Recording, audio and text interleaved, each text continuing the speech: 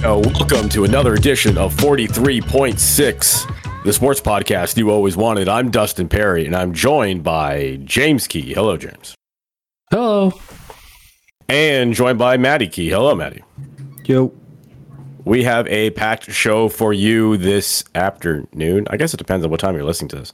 But for us, it's late evening. And thank you for joining us. Thank you for subscribing on all the social media platforms and on all your favorite podcast services. We greatly appreciate the support. Now also, at least myself and James are available on Hive. So you should follow us on Hive as well, because we have absolutely no followers on Hive. So you should definitely reach out to us on there. Well, no, you have one. You have one. I have one follower? It's me. There it is. So that's a whole conversation in and of itself, and maybe we'll get to that on later dates. But for today, we plan on talking about the World Cup, the Toronto Blue Jays, the NFL Week 11, plus give you our picks for NFL Week 12. We have an update on that little league called the CFL, and then in the wrestling corner, we'll talk a bit about AEW's Full Gear pay-per-view that took place this past weekend. But before we get to all that, also, I should mention, this episode 32 of 43.6 is brought to you by Now Your Treasures, but we will talk a bit more about them later. But first, we want to talk about our week and the things that have happened in our lives since the last time we met for a podcast. And James, we'll start with you. Yeah, man. Dude, I had a question. So I was at work and I was asking around people like, hey, like, what do you guys like do for your holiday tradition of like putting up your tree, or, you know, like what do you guys do? I was just curious, right? And one of the guys was like, yeah, we sit around, we watch the Santa Claus parade, we eat food, we drink hot chocolate, and we put up the tree. So it was suggested that I go to the Santa Claus parade with my daughter, but dude, it was fucking windy and cold on Sunday. So I was like, fuck that. And I decided to kind of replicate that. I was like, okay, we'll just sit around, watch Santa Claus parade, put up the tree, and have a nice afternoon. So I went to go look for it on TV, couldn't find it. I'm like, do I have the wrong day? So it wasn't on TV, so I Googled it, like the Santa Claus parade, the Toronto one, right? It was being broadcast on the CP24 app or CP24 YouTube. So I was like, okay, no, that kind of makes sense, whatever. Even though it's like Sunday afternoon programming, like what are you competing with, the 700 Club? So I was like, all right, whatever. So I pull up the YouTube. It was over. I guess it started at 11. I thought it started at 2. Well, first of all, I think you have the wrong day. Like, the Santa Claus parade was on Saturday, wasn't it? Sunday. Oh, it was Sunday. Yeah. So I had the wrong day then. There you go. See? So it was already over, but I guess the benefit of it being on YouTube is that the stream is available right away. So I was like, okay, I'll just hit play. My kid doesn't know any different, right? So I hit play, and dude, did you watch the Santa Claus parade as a kid? I was in a parade when I was a kid at one point.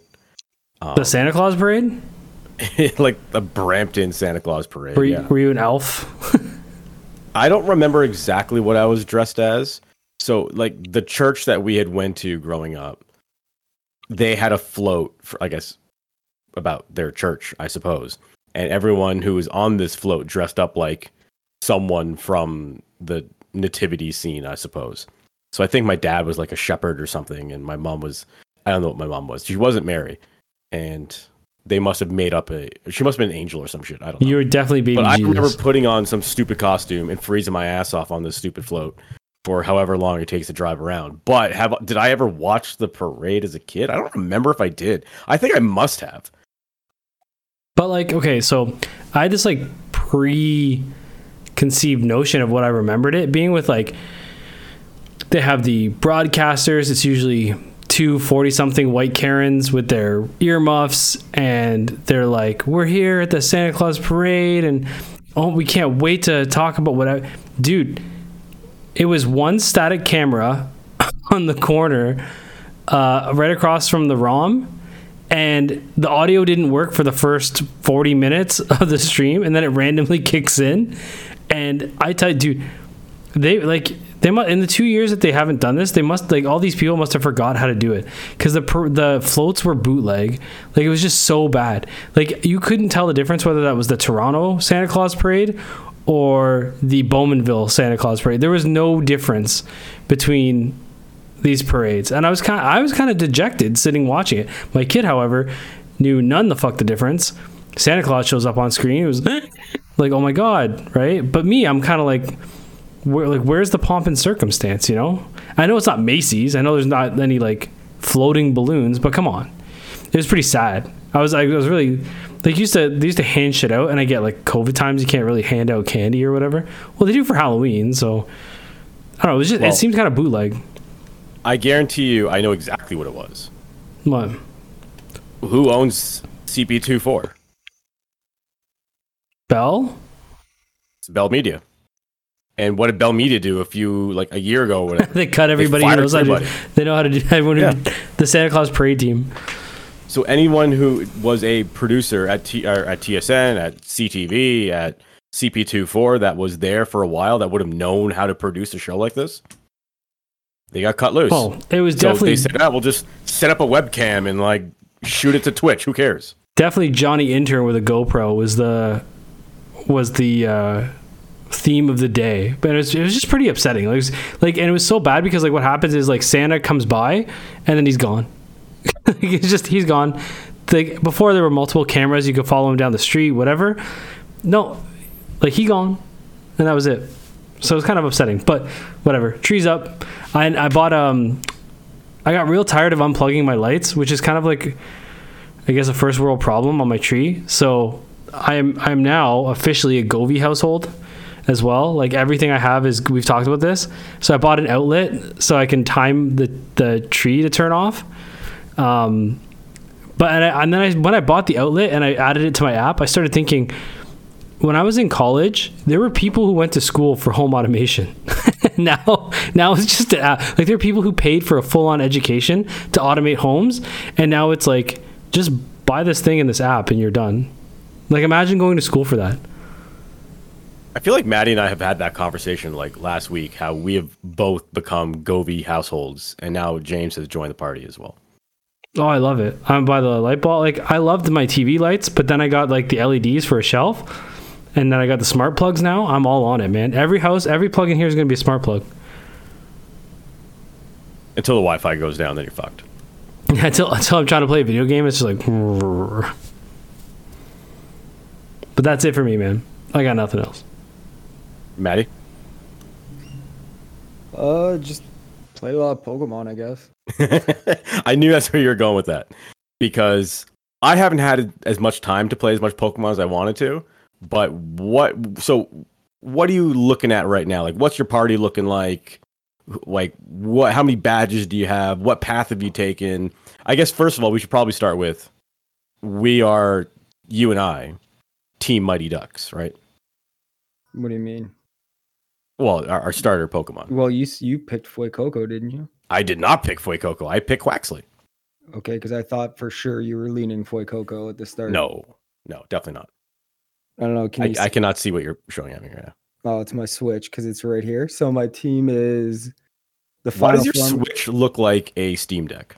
Because I have the Hori Split Pad Pro. Makes it easier on the hands to play. Mm. Yeah, it's worth the $40, except that it kills your battery. But no, I got Quaxley's final. I got the new Ceruledge, Lucario, Garchomp, Arcanine, and Primeape's new evolution. Oh. Just right now. Because the gyms do get harder. What is like the average level of all these Pokemon? Like 45. Jesus Christ. My highest level Pokemon right now is my Quaxley at level like 15. So I have not had as much time. No, it's good. It's glitchy as shit, and it doesn't run as well as you would expect it. And you would think when you see games like Zelda or Xenoblade and shit like that they could make it work. So hopefully they patch it out, but we'll see. But no, other than that, that's pretty much it. Is it worth the 90? Like, I know I asked you loosely, Matt, but Oh, it's Duskin too. Is it worth the 90? Like I'm a pretty staunch Pokemon player. Like I've played pretty much every iteration.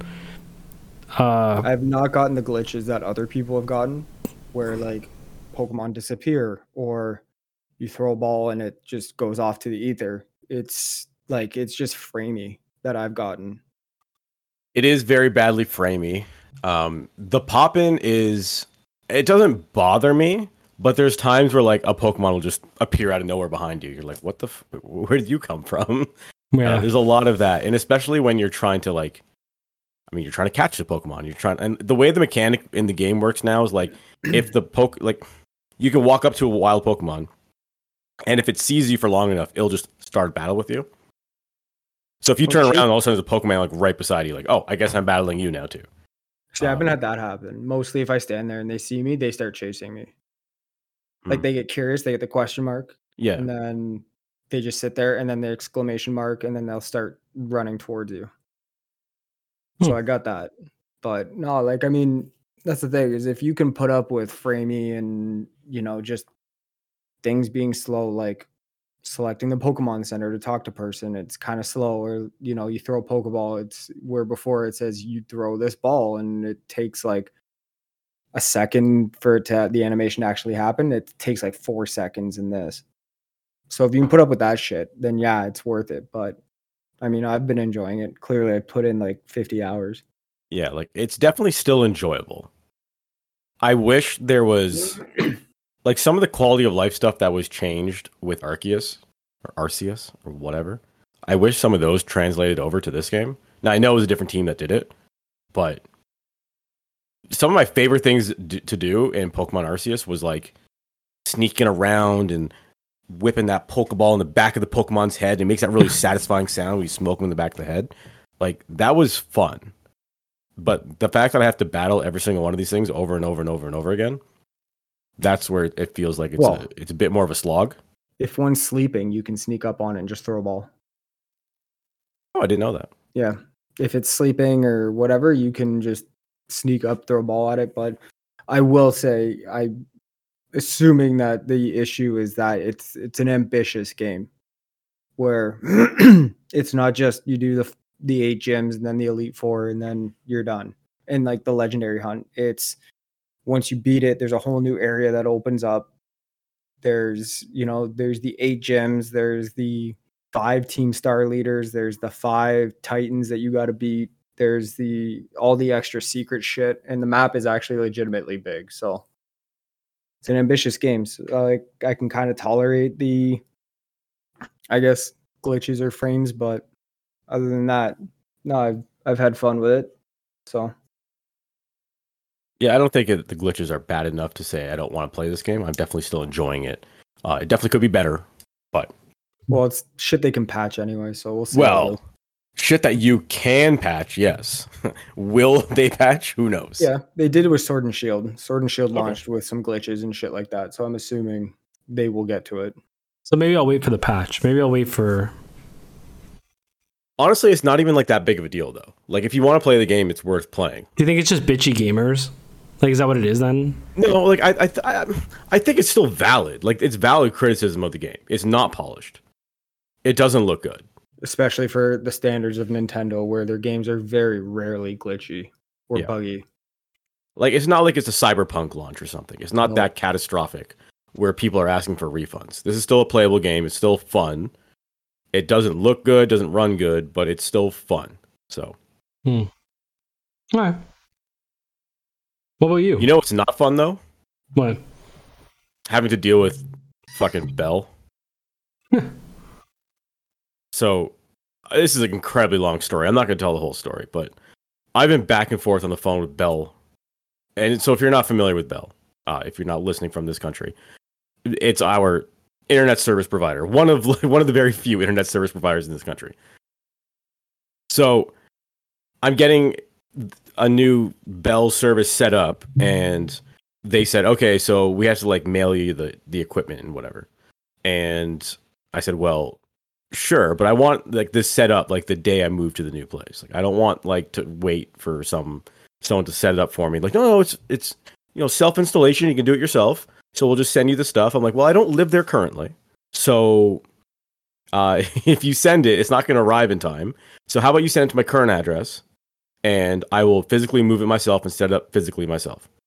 And that was the whole thing, and they couldn't figure out how to do it because, like, with 2 different addresses and shit, and I had to talk to, like, 4 different people just to change an address. But it all supposedly was set up, and okay, you move in on the 1st, and you're going to get your stuff to your current address on the 28th. Cool.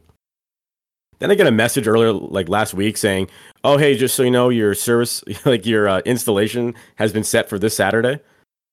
I'm like, "What? What installation? What the fuck are we talking about?" So I had to call them again. We're like, "Yo, what installation? Like, I'm not gonna be there. Like, I don't live there. So if they need to be into the unit, they're not getting into the unit." Like, "Oh, no problem. It's just they're just going outside. They're doing something on the outside of the building. They don't have to go into your unit. Don't worry about it." I'm like, all right, whatever. And then I got like another. So that was a text message from Bell, and then I got an email from Bell giving me more information about like this service, and they have to enter the unit. I'm like, well, god damn it.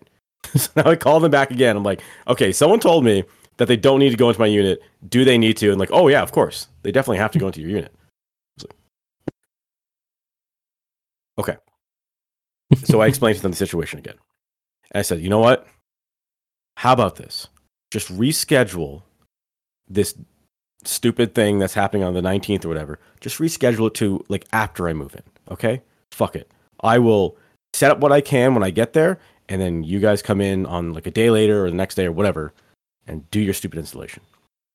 Okay, great. So I get an email from them of like the new date. So here's the new installation date. And then right below it, it says your equipment will ship out on the same day as the installation. Like, how did we list this? Like, no, I need it the week before. So I had to call him back again.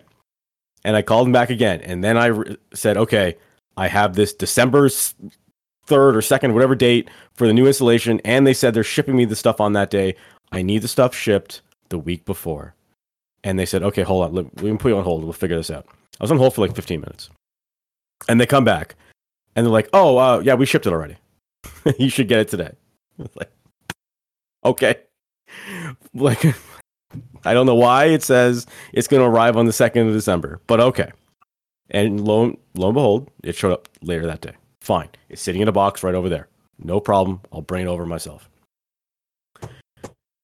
Guess what happens on Saturday, the 19th of November? A technician showed up at your new place. A technician calls me and says, hey, I'm outside. I'm like, outside where? What? You're like the new address? Go. No, I'm not there. I don't live there. I'm in a different city right now. I don't know what to tell you, brother, but you're not getting into the unit and you're not getting in the building. So figure it out. And then he's like, okay, I'll have to talk to my manager. I'm like, you call whoever you feel like you need to call, sir. And goodbye. So I guarantee you, when I move into this place, there will be no technician that shows up. No. Well, you can't install it yourself anyway. Yeah, you can't install. I can't. No, you can't. You can't install They have fiber. to run the fiber wire into the unit. Well, it's a new building, and I'm pretty sure it's already pre-wired. Right, it's pre-wired, but they got to pull the actual wire down. It's not just, and then they have to cap it with a cap that goes into, because it's just like an open fiber optic cable. Yeah, with no so cap there's a metal cap that has to go on the end of it. that goes into your modem. Yeah, so you're fucked, sir. Well, what I don't understand is that like on everything I buy on the internet, I get a billing address and a shipping address. Why can't they like? It's the same concept. And I even brought this up to them. Like, okay, if you guys are so hell bent on doing this installation and you need a technician there, why can't they just do everything themselves? Why am I doing self-installation? Can they just bring the fucking equipment with them and set it all up like they've always done? Like, why is self-installation a thing if some asshole has to come out anyways? So the assumption is upgrades. So like, if you're an existing customer, they're assuming, obviously you got into it. No, I'm moving, I'm doing this and blah, blah, blah. But when they see the account, they see existing customer that you're just upgrading, right? So like if you go from one modem to the other, you just pull the cap out, plug it in. I don't think the technicians and the technology ever really cross paths until they're at your place, right? Like I think that the way they do this is they house all the equipment just in some rando place, like an FC somewhere that they ship it out of, and then the technician just leaves from his house into his van. Right. And they, like, you know what I mean? Like, that's the only explanation I can think of, is that they don't go to like a here's Bell no office. Stupid thing though. Like, so I'm calling them and trying to figure all this shit out. At the end of the call, every single call, and obviously they're told to do this. They're like, "Oh, okay, so that's everything. Great. While I have you, who's your cell phone provider?" Do it to me too. For $55 a month, you can get this. Fucking you are my service provider. You are Bell. How do you not see that on my account? Yeah. This is what drives me nuts. Is there money I'm not saving because you don't know this? Like, it's unbelievable. Technically, your bill payments go to pay these people. They do. Right. Yeah. So you're paying for their incompetence. It's pretty atrocious. How was the rest of your weekend? Well, the rest of the weekend was pretty all right because I was at Smash Wrestling versus Wrestling. WXW, which was a good time. We had a event in Toronto at the Rec Center, at the Rec Room on Saturday night, and then Sunday afternoon was in London, Ontario, with the London Music Hall, which is always a very fun place to go. It was cool, to say the least. It's nice to meet other people that you've never met before. Like, I don't know any of these guys from WXW. I don't think I've ever met any of them, actually. Yeah, I think it was the first time I met any of those guys, so that was cool. It was nice to, like, the promoter of WXW was there too, Felix. He's a cool guy. It was just like learning to say some words in German was fun. Like, not necessarily words, but like towns and stuff. Mm-hmm. Just a different experience. It's nice to, do something different, because with what I do in ring announcing, especially like with Smash, I know the roster so well that like I could show up 5 minutes before the show. It's the same thing every time, right? It's rinse and repeat. Like, I know Kevin Bennett's from North Tonawanda, New York, and he's 185 beats per minute is his weight for some reason. Like, I know all that stuff off the top of my head. But when someone else is brought in, then I have to like write something down and learn it and whatever. So it at least makes me do a bit more work than I normally have to, which is nice. It's not as like monotonous. And it was also cool because like it's filming for WWE Network, which is just weird. It's just such a weird thing that like I'm gonna pull up a show on WWE Network and there's gonna be my stupid face there, right? So, but there was already that like the Progress shows were there. No, I don't think they are they? Yeah. What, Smash versus Progress? Yeah. I don't think so. Yes, they are, because Brad Myers was a ref.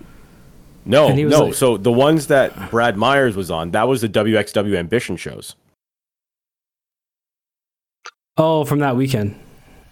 Right. So the SummerSlam weekend when Smash Wrestling did all those shows leading up to SummerSlam. And I'm pretty sure the Smash versus Progress shows are on there. I am on the network right now, and I'm typing Smash versus Progress. And it's spinning. The little thing is spinning. Oh, wait, what came up? Nope. Super Mob Smash 12 came up, wherever the fuck that is. No. The best of Timothy Thatcher, so I bet that match might... So there's a whole bunch of like best of collections in here. There may be a match or so that's in the best of collection. But the actual event is not up there. Smash Mob has a better SEO. But yeah, no, that's cool, man. That's good. It's a lot of driving. It is a lot of driving. Here just hearing about it. And I'm looking ahead at like next month's schedule where I'm with Greektown, and of course now Greektown's doing 3 days instead of 2 days. Dude, and I gotta give a shout out to Channing Decker in Greektown. That man, you want to talk about ambitious? That man is London, now Hamilton. Good for that guy. Yeah, and it's all in the same weekend, right? So like on the Friday we're in Hamilton, and then Saturday we're in Toronto, and then Sunday we're in London. Hey, you know what? It's way better than doing Montreal to London. Yeah, there was some Smash events where we were in Montreal one night and then Toronto the next. You really, or it was London the next night. Yeah, it was Montreal to London. Logistics nightmare. Yeah, you really do need to plan that out a bit better. But no. Yeah, so like looking ahead to December where I have those 3 in a row. It's nice that it's all grouped together, and by the time you get to the Sunday event, like you don't really have to know anything, which is what I always say when people ask me about like wrestling commentary and stuff. I'm like, the guys on TV, so Excalibur, Michael Cole, whatever, they have it so fucking easy because dude, they're on fucking autopilot. Like Right. it's because you do it so much that your reactions and your knowledge and everything is just, it's just bang. Like you're not, they have like no, but like they could do it backwards with their eyes closed. You know what I mean? Like they'd be staring at the crowd and just like it just becomes like a reflex.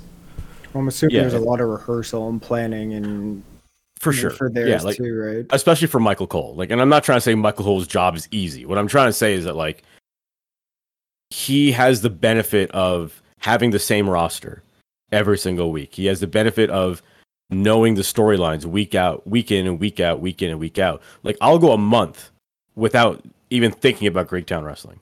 And then I have to all of a sudden remember who's Put mad over- at who doesn't over a like story. who's in a storyline with who's fighting for this, and why are they mad at each other, and you have to like try to get that story out there. But and like a few weeks later, you're with Smash Wrestling, and you've forgotten all that, and you're doing something else, and then you're with like another promotion later, and then you've forgotten that, and like it's That's and why you I have always to like found try it- to not let some of that information creep into your brain of like, oh wait, that didn't happen here, that happened in another wrestling promotion. I probably shouldn't even talk about that. That's why I always So found it's- it doing commentary, the times that I did do it at Smash, was easy because I had a hand in writing half the stuff that I was watching. So you know the story you want to tell, and you're able to have a hand in actually telling it, which made it Or really you're narrating easy. what you wrote. Yeah, right. So it was like, I think to the What's in the Box match, it was really easy to set up certain things because you know what you want to elicit, right? So, but yeah, like you said, when you're on those like 3-day trips, by Sunday it like it's autopilot. Like you've just done it for 2 nights. Well, I Yeah, assume for Michael Cole and like those guys and shit like that, the actual show is probably the easy part. The work leading up to it's probably all the hard shit. Yeah, for sure. And they are traveling. Like we're complaining about traveling from like Toronto to London, which is a 1.5 hour drive. So, But it's these also guys probably a are lot obviously different flying now. all over the place. So It's probably also a lot different now with Triple H. Like they clearly have more freedom of expression, so it's probably actually easier in that they don't have someone screaming in their ear all night, and there's the flexibility to kind of be the personality that they want to be. Like they're not so crafted and presented.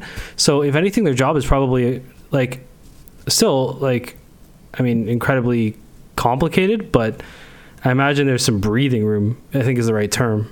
Wonder if Yeah, the Michael culture there is Cole- better. yeah, the culture for sure. Cole was on Pat McAfee's podcast recently, and he didn't outright say it, but like he alluded to the fact Yeah. that like he is very happy that Vince McMahon is gone, or at least in terms of like he's happy that Vince isn't yelling in his ear for 3 hours every month. He's welcoming of change, I think, is the way of saying it. think, Like, like, they got to the point they just tolerated Vince because he was the boss, and it's like, well, what are we supposed to do? well, yeah, I think Vince made you tolerate him. Like, I think that was it. Like, if you didn't, you didn't have a job. Like, it was, and for guys like Cole, you just become so good at taking the screaming and yelling. It again, you just go, okay, sure. Like, you don't take it personally at that point. It's just Vince being Vince, right?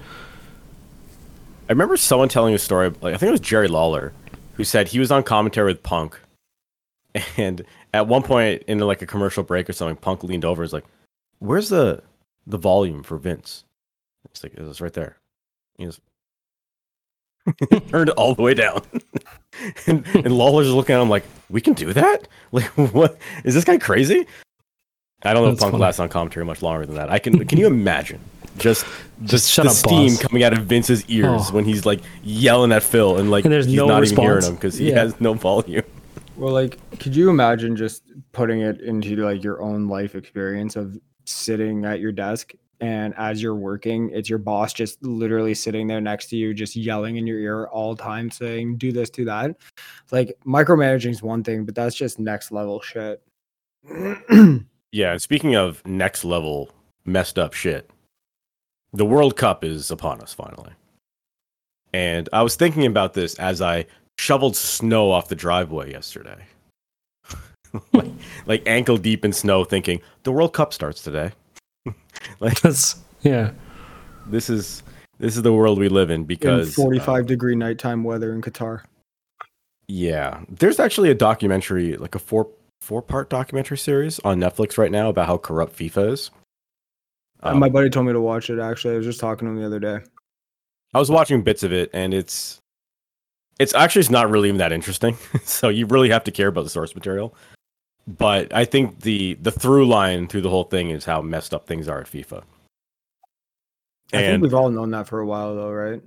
Yeah, and I mean that's part of the documentary because it's been a while, right? Like Sepp Blatter and all this fucked up shit. Yeah, since even before Sepp Blatter too. So maybe it is worth watching if you're interested in the whole thing. But nevertheless, one of the things they pointed to on that documentary of being appearing to be corrupt, at least, was the fact that Qatar was even awarded the World Cup.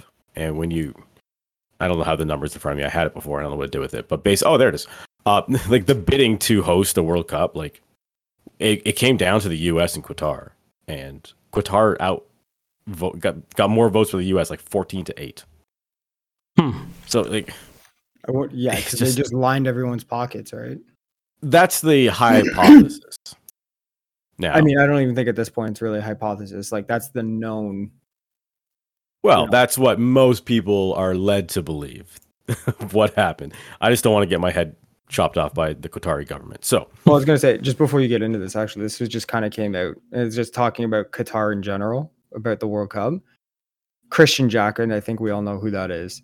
You know, famous soccer or football commentator and news guy in Canada. It's like 3:45 a.m. Nothing like being held ransom by an Uber driver in Qatar for 90 minutes who dropped us off at the wrong place because he switched to another customer on a different phone, demanded the money on the spot before we can go into our lodging, involve security, and threaten to call police.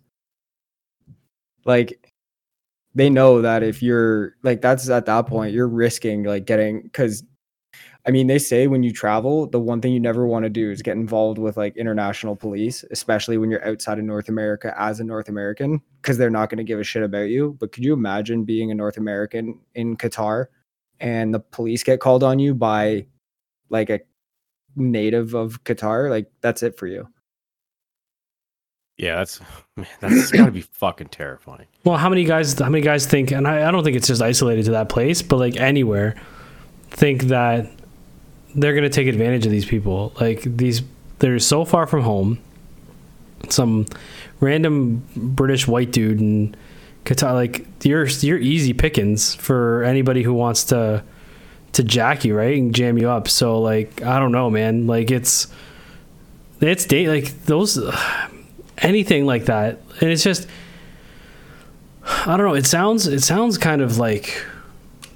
It sounds kind of culturally insensitive, but like if the World Cup was in Sweden, I don't think you're worried about Uber drivers like taking you in the back alley. So, is this the wrong spot? You want to go home? Like it's not the same, right? So, yeah, it's such a weird thing. And what freaks me out is like we know how bad these things are. We know all this stuff, yet we're all still jacked. Right, like we're all still super stoked. The FIFA monster, right? We do, right? And I'm a victim of it too, mostly because I've been more into soccer and football over the last year. But like, I'm jacked for the World Cup, and I know, like in a weird way, I shouldn't be. Like maybe morally and upstandingly, I shouldn't be, but here I am. You can be. I think you can be jacked for the World Cup, but like flat outright, oppose Qatar and what they stand for, right? Like. I think you can kind of separate the players involved and the countries involved against Qatar as a nation, because the countries really have no say. Yeah, I mean more like the organization. Like I think it's hard to like. I don't know. I struggle with that. Am I supporting FIFA? Right, like by watching and engaging in the content. Maybe. I don't know. It's a weird thing. It's the same thing with the Olympics, though, right? Like the Olympics are just as corrupt. Yeah, and when the Olympics took place in Nazi Germany, like that was a scene, man. Like guys on the podium doing. The U.S. didn't go. Or a lot of countries did. Yeah. Right? Yeah. Like the Olympics still existed, and you see guys with the gold medal on the podium doing a Nazi salute. Like that is messed up. Like if you look at with 2022 eyes looking back at that. Or what about the fact the Olympics or whatever went to Russia in a time where they probably shouldn't have, and that's modern, right? Like that's so true. the entire fucking team can't even compete, yet we're hosting. Like, okay, like it just seems really, it all seems very disheartening for something that should be a celebration of multinational sport, Yeah. And I want to circle back to this point because you're bringing up a very interesting point. But before we get there, I do want to also talk about the beer story too. Go lighthearted before we get really deep dive. So again, like this is what I expected. I shouldn't say I expected this specifically out of Qatar, but like I expected them to say one thing and do another. Like I knew this was going to go this way in some fashion. And this is just one example of it. And I'm sure there's going to be a lot more examples as the tournament goes on. But the story was that like Budweiser or whomever the parent company of Budweiser, Amherst or whatever the fuck, they had an agreement with FIFA for 75 million euros to be like the official beer provider and sponsor of the tournament. And then 2 days prior to the tournament starting, the Qatar government or however they're set up, I don't know if they're a monarchy or whatever the fuck. The regime said, you know what? Nah, no beer. We're not selling beer in the stadiums. Well, they said it's like after the first half, right? They will sell it to the people in boxes, to like only the most wealthy people are allowed to drink, but like the regular common folk who are in the regular seats are not allowed to consume alcohol. To be fair, is it really that bad of a decision? I mean, if you're already surrounded in whatever problems, and do you really need a bunch of drunk hooligans causing shit? Soccer hooligans. You know what I mean? Like you see what happens when people I don't know, was it Brazil or whatever? They light half the stands on fire. They don't need that shit. Well, especially in a country like that. That's what I'm saying, right? Well, yes. In a country that typically has religious views that look down upon consuming alcohol. So I understand from a cultural perspective, and I understand from a religious perspective, but I feel like you could have told Budweiser that more than 2 days in advance. Right? Thanks for the money. That's all I'm saying. Thanks for the money, Howard. Right. But think of how many international incidents are probably going to be avoided, though, with let's call spade a spade. Like you have a lot of Americans traveling over there that they think that their way of life extends wherever they go. Well, not just Americans, but Europeans as well. And I know, but I just think like Americans more than any other think, well, this is how it is at home for me, so that's how it is wherever I go. Instead of being like understanding, like we had the conversation a week or two ago about how when you travel, you have to understand that how you live at home doesn't extend to when you travel. Like when I go to Korea, I'm very aware that, like I said, you hold the door for someone, they don't say thank you because they don't do that there. Like that's holding the door for people doesn't exist. Yeah, I think that was last week when we talked about Brittany Griner. Yeah. Griner, so whatever. So how many Americans do you think would get arrested and detained probably unnecessarily for extended periods of time because they were drunk idiots, and that's just an excuse to lock them up? Because they're like, well, I'm American, you can't do this. It's like, well, you're not in America. I think a lot of Western, Central European countries are probably the same too. But I agree with you. I think it's the thing about the Budweiser thing is like they might not be served, but like the reach of Budweiser as a sponsor for the World Cup stretches far beyond just the local event. Like I don't think Budweiser's losing anything by them not serving alcohol at the event. Do you know what I mean? Like it's such like so many eyes of this around the world that they're getting fair value, I think, for their money, regardless of whether you could even argue that this whole story has brought more eyes to the Budweiser brand anyways, right? Probably. Yeah. Like and sympathy for sure. And probably sympathy, right? Yeah. Like so then did you see what Budweiser tweeted out? They tweeted out this picture of near beer. Oh no! That would be ridiculous. Can you imagine a skid of case of beer. So there's like 1, 2, 3, 4, maybe 16 cases on one layer of the pallet, and it goes up 1, 2, 8 3, levels. 4, 5, 6, 7, like 8 high. So there's like a shit ton of beer on this skid. And this picture has 1, 2, 3, 4, 5, 6, 7, 8, 9, 10, 11, 12, maybe 50 pallets visible in this picture. So it's a lot of beer. And it's in a warehouse. So it clearly looks like this is the beer that was going to be shipped to Qatar for this tournament. And it says, "New day, new tweet. Winning country gets the buds." That's brilliant. But see, that's like, So they we're probably gonna throw a party for whatever country wins the World Cup. We are gonna throw the biggest Budweiser party for them because all this beer that we couldn't sell at the event goes we're to giving you. to the team, and we're giving to the country, and they're gonna do whatever they want with it. But like, pretty clever. it couldn't have actually gone any better for them. Like, imagine this didn't happen, then it's just another sponsorship. This is Like, these free are- positive PR beyond just being a sponsor for the event. Right? Like, if I'm Budweiser, I'm like, thank you. You know, like, this is fantastic. This is Spin Doctor's dream.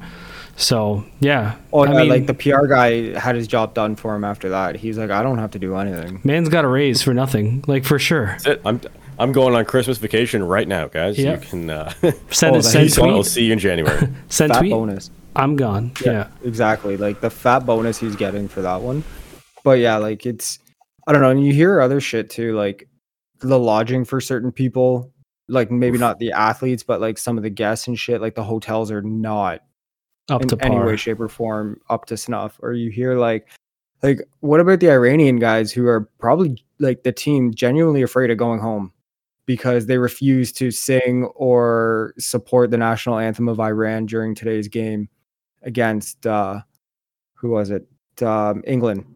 They got dusted by England, but yeah, like they refused to sing, and they're all saying like, you know, actresses and other athletes and shit have been locked up for less for speaking out against the Iranian Iranian government. team refused to sing their own anthem. Yeah, and they protested essentially they're at their first game, and everyone's saying like they're like some of these guys are gonna have to go back to Iran. Some of them play in like other leagues like in Italy and Germany and England and Spain and shit, but some of these guys are gonna have to go home, and they said there's a good chance they're getting locked up. And England took a knee with them in solidarity, right? Like, I'm pretty sure that. I didn't see the full article. I just know that like I read the article and I then think I also saw it, read yeah. some of the spin from like the Iranian government calling them traitors and like pictures of them in pools of blood calling them like Jesus Christ. murderers and shit like that. Like it's insane. And I don't know, for everything that country's been through and they're currently fighting for, and I'll be totally honest, I'm wholly ignorant. And it's just like for these guys to on arguably the world's biggest stage of sport. I mean, you could argue World Cup's bigger than the Olympics.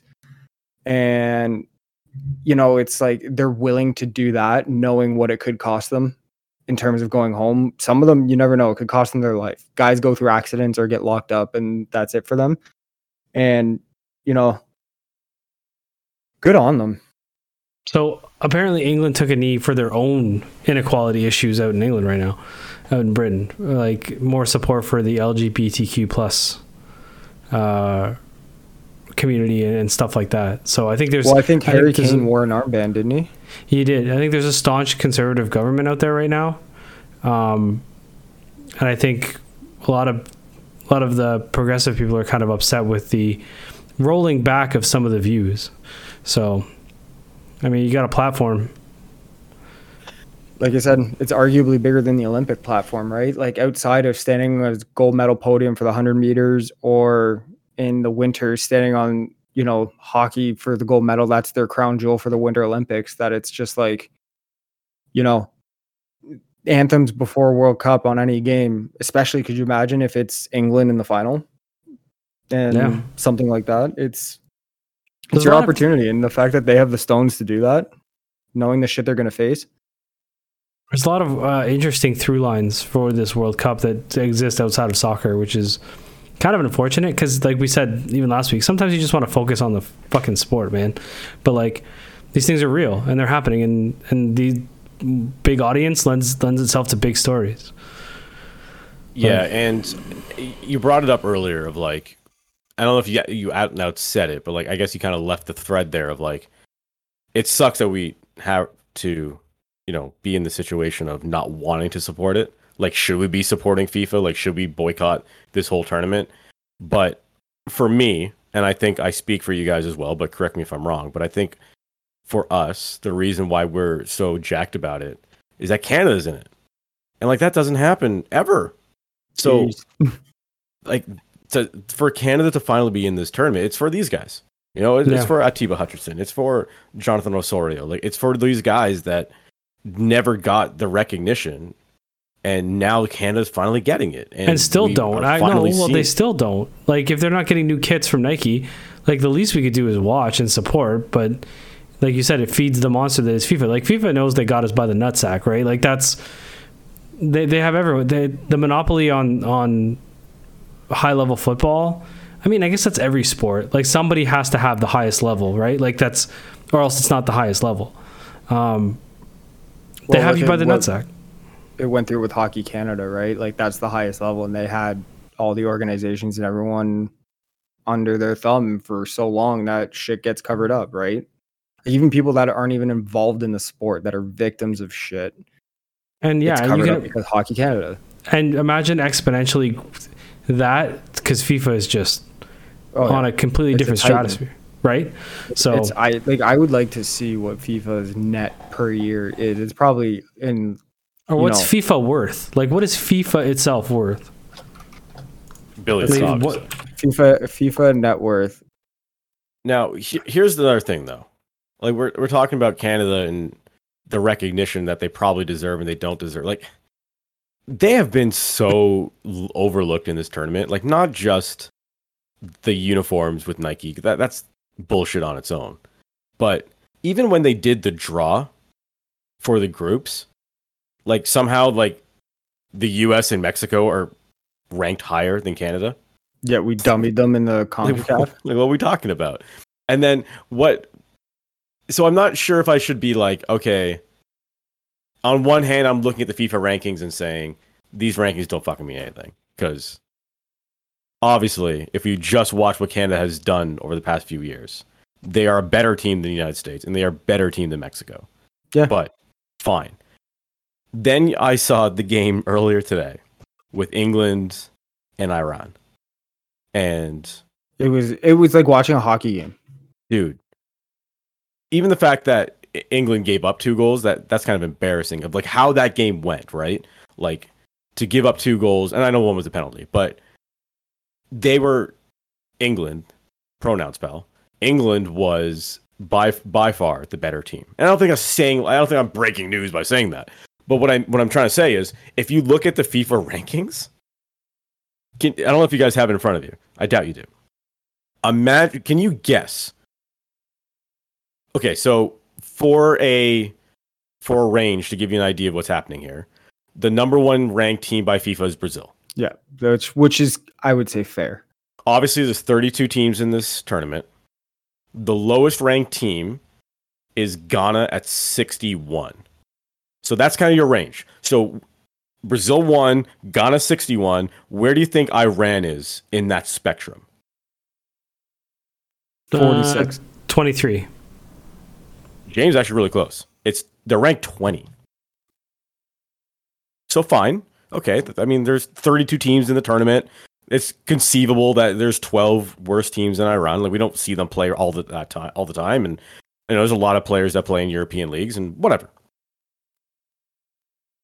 If the 20th ranked team just got pumped 6-2 by England, who's the 5th ranked team, what's going to happen when Belgium, the second ranked team, plays Canada, who's the 41st ranked team according to FIFA? 41. By that logic, Iran is twice as good as Canada. But I don't think they are. Well, I think that's Dustin's point, is that the FIFA rankings are such a sham that it's like there's no way in hell that Iran is 20 spots better than Canada. Yeah, I mean, every article that I've been reading up on to educate myself on the game before Wednesday is that, the match before Wednesday, is that this game's going to be a lot closer than most people think. Well, there's no Lukaku for Belgium, right? Like he's out. Right. It's not even like a game time decision. He's just not playing. Yeah. So I think, do I think Canada's going to win? No. Do I think it could end 3-1, 2-1, possibly? I'm putting money on a draw. It's a 400 plus 400 for a draw. Do I think, which is decent odds for Canada if you think about it? Like that's nice. That's what you want to see. Is it possible Canada wins 1-0 on a penalty late? Maybe, but that's how they win. I don't think they win 3-0. I think if they can keep it 0-0, they'd be happy. And if they hope for a penalty late in the game, I mean, that could be a Cinderella upset. But like that's the only way I see them pulling one out. Well, Canada also plays a very different style than most of these countries generally face, right? Like most of these countries, like Belgium and England and all of them, they play the Brazils, the Spains, the Italys, the Argentinas, where it's all about ball possession and slowly, progressively move up. Where John Herdman has no time for that shit. He's very all about aggressive. pace, all about attack, all about So that could be. I think it would be one of those things where, if Canada does score, it'll be early, just until Belgium has time to probably settle in and get used to how the game would be played. Unless Belgium just comes out and says, you know what, we're just going to push right away, kind of do the same thing, then it might be different. But, Canada's all about a quicker pace and, a more aggressive attack than most of these countries. So, I mean, could Canada finish second in the group? I mean, I think it's possible. I think they can. I really do think they can do it. Like, obviously, it's going to be an uphill battle. Like, Belgium is the slam dunk contender for that group. I don't think anyone on this planet. They're like a top 4 favorite to win it. Right. Like, I don't think anyone is suggesting that Belgium's not going to win the group. But between Morocco, Croatia, and Canada, I think they have a striking chance to do it. Like Mudrik's old. I mean, they beat better teams than Croatia in CONCACAF multiple times. No, they did. Mexico is a better team than Croatia. Mexico, yes, they'd be a better team. And they beat Mexico in Mexico. Right? While having bags of piss thrown at them. Yeah, I mean... Am I making that up? I could have sworn they beat Mexico in Mexico. It doesn't matter. In the Azteca. Yeah, whether they beat them or they tied them or whatever the case. Like there was that stretch of time where Canada didn't lose. Well, like I said, they dummied the Americans during CONCACAF qualifying for World Cup. Also rated higher than Croatia. Yeah, like I don't know. Like I do see Canada getting past Croatia, Poland. Yeah, probably. Like there's a path for them to finish second. If they tie Belgium, then it's wide open for them to finish second. Speaking of like Americans, you know what I hate this shit. One of the Americans had like a sign under his jersey that said it's called soccer. So like he lifted his jersey and it said it's called soccer. I was like, buddy, like 95% of the sporting world that participates in this sport calls it football. It's really only North Americans that call it soccer. And it existed way before you, pal. Yeah. Like this existed before the US was even a tear in the eye of revolting English people. Right? So I don't know. Just shit like that bothers me. I think that's why like the Americans as a whole get such a bad rap on the world stage for sport, especially one in soccer. idiot. Because they're always represented by one idiot. And it's unfair. Yeah. But like it's one idiot that's so idiot. Like you can't be more idiot than that guy, and then that guy becomes the poster boy for all of them at an event, right? Like it always happens. It's just one person shooting their mouth off or saying something like ridiculously dumb or doing something ridiculously dumb, and then that's why they're the enemy for X event, right? Are you getting up for the games in Canada that are going to be eventually probably at like 4 a.m? So actually, no, I don't think any of them are. No, I think the earliest is 7, right? And it's like next Wednesday because they So- play 2:00 on Wednesday. If you mean like Canada games, Yes. yeah, okay. So the way the schedule is, like every day is like 5:00, 8:00, 11:00, and then 2:00. I don't think the first game Canada Belgium is a 2:00 start. Yep. And then the Croatia game on Sunday is an 11:00 start. And then it said they play Morocco at 10 a.m. on Thursday, December is 1st. a 10 a.m. one because that's when it gets down to the end of the groups and they have to have all the teams like playing at the same time so they don't like scoreboard watch. So we kind of lucked out with the scheduling. With Canada being where they are on the stage, we got the good times. They never got a single 5 a.m. draw, which is interesting. Actually, now I'm curious, like who did get 5 a.m. draws? So Argentina, Saudi Arabia got 5 a.m. But like for Saudi Arabia, it's not that big of a deal because they're in generally the same part of the world. Mm-hmm. Argentina, that sucks. That's Croatia. Croatia got 5 a.m. For Argentina, they did. They're like probably West Coast time, right? So that's probably like 2 in the morning for them, right? Yeah, that's true. Yeah. That's even worse. That was like the year I got really into rugby, and Canada did really well, and it was like in between semesters in university. And I just stayed up really late and got really into rugby. And then it was like watching rugby, and games were at like 4:30 in the morning, 3:30 in the morning. And you got to feel bad for fans, especially nations like Argentina, who are like massive soccer fans and going to have to be 2:00 in the morning. Costa Rica got I guess you just got to hope that they got to Qatar early enough to acclimate to the time. Mm. And now it doesn't matter. It's like they're playing a 12:00 in the afternoon game, right? Yeah. Sorry, what'd you say, Jim? I said Costa Rica has a 5 a.m. as well. Yeah, that's rough. But then the question is, do you really want to spend more time in Qatar than you have to? Right. Like, now, how many teams are like, hey, if we get eliminated, that's really not too bad because then we get the fuck out of here as quickly as possible. But there was pictures, and I think I sent you the pictures last week, Maddie, I don't know if I sent to you specifically or you just want to respond to it, but it was like a private island that the U.S. players were on. Mm-hmm. Like that looked dope. So maybe we're thinking, or I should say I am thinking of the treatment of the fans and or the story with Christian Jack and how it hasn't exactly been roses and lollipops going over to Qatar and hanging out. But it seems like for the players, they're being treated well. Which you would expect of players, yes. Yeah. Right? Well, I mean, you would hope, but who knows, man? Like, I just think something else is going to happen. Like the beer thing was just one thing. I feel like there's going to be another story there's going to be documentaries about this tournament. Well, didn't you say something? It's like equating it to Firefest for fans? Yeah, so some of the I don't know what the right word is. The lodging, yes. Some of the lodging for fans has been less than desirable, we'll say. And can you imagine? It's like you go to Qatar where at night its coldest is like 42 degrees, like with humidity, and you're in a spot that has like no fans, no air conditioning, and you just gotta sit there and sleep in your own dirty, filthy sweat.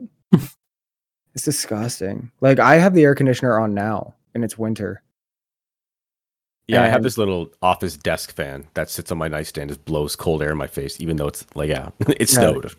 Right. And could you imagine like countries like us, like the Canadians that are going there that played games in minus 15 degrees and jumping in snow to celebrate goals. And then they're like, hey, guess what? You get to go play in literally 50 plus degree weather in Qatar.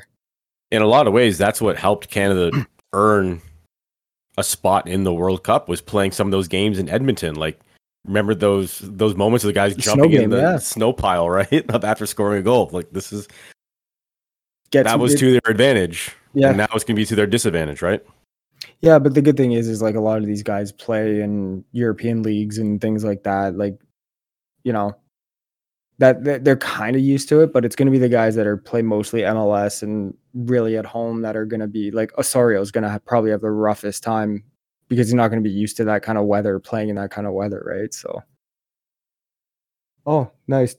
Tavares just scored. Well, speaking of hometown guys. One hometown, well, hometown teams, we'll say. Speaking of hometown teams, the Toronto Blue Jays made a bit of a splash this past week where they traded away Teoscar Hernandez to the Seattle Mariners in exchange for a reliever who I've already forgotten his name. Eric Swanson. But, sure. But what it does a couple things. One, yes, it provides back end help for the Blue Jays.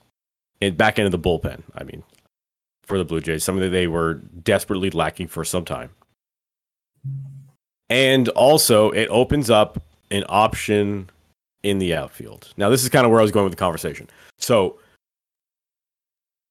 it's no secret that the Blue Jays have been badly needing a left bat in this lineup. Now, as a left-handed person, I am fully aware that the only place that a left-handed batter ends up is either in the outfield or at first base or as a DH. So, I bat left and throw right. Left bat yeah, I bat left and throw right. Fine. Yeah, okay. I should rephrase that. I bat left. I also throw left. So a left throwing person, so a typical southpaw person. If you're not a pitcher already, which you should be, you're gonna end up in the outfield. You're gonna end up at first base. And typically, if you throw left, you bat left. But yes, there are plenty of people who throw right who bat left. Anyways, the easiest way to get a left-handed bat in your lineup is in the outfield or first base. No one's replacing Vladimir Guerrero at first base. The DH, they seem to enjoy having that that rotational DH, especially because George Springer is, made up of Band-Aids and shoelaces at this point. So they're going to need to utilize that spot a lot for a rest day, if you will. So trading Hernandez, you get an option in the outfield. So here's the question. Here's your three options. And this has been coming up a lot. So when the trade first happened, I immediately said, oh, Andrew Benintendi. Great. That's the guy they're going after. But then everyone else is saying, oh, no, it's going to be Brandon Nimmo. Brandon Nimmo is going to be the guy. He's way better than Benintendi. And I'm looking at the advanced stats, and they're like a 0.2 WAR difference between the two fucking players. They're the exact same player. But everyone seems to have the raging hard on for Brandon Nimmo. I had no idea who that guy was until I saw free agent list. My point exactly. People are looking at Nimmo and oh wow, he's an outfielder who bats left. Sign him up. Well, they're probably exactly what the Blue Jays need. We're going to start planning the parade because the Jays are going to go after Brandon Nimmo. What? Finding Nimmo? What are we talking about? He's a career 269 hitter. This is not going to help the team significantly.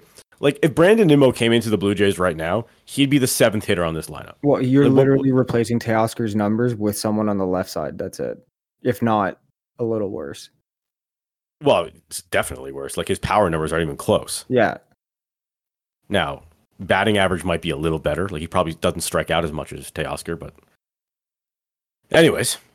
But then all of a sudden, the Dodgers just didn't offer Cody Bellinger a contract, and that's where things get interesting now. So over the past couple days on Twitter, now I know Twitter is a dying bird, right? That thing is it's not even flapping its wings anymore. It's just kind of gliding. The ship's going down.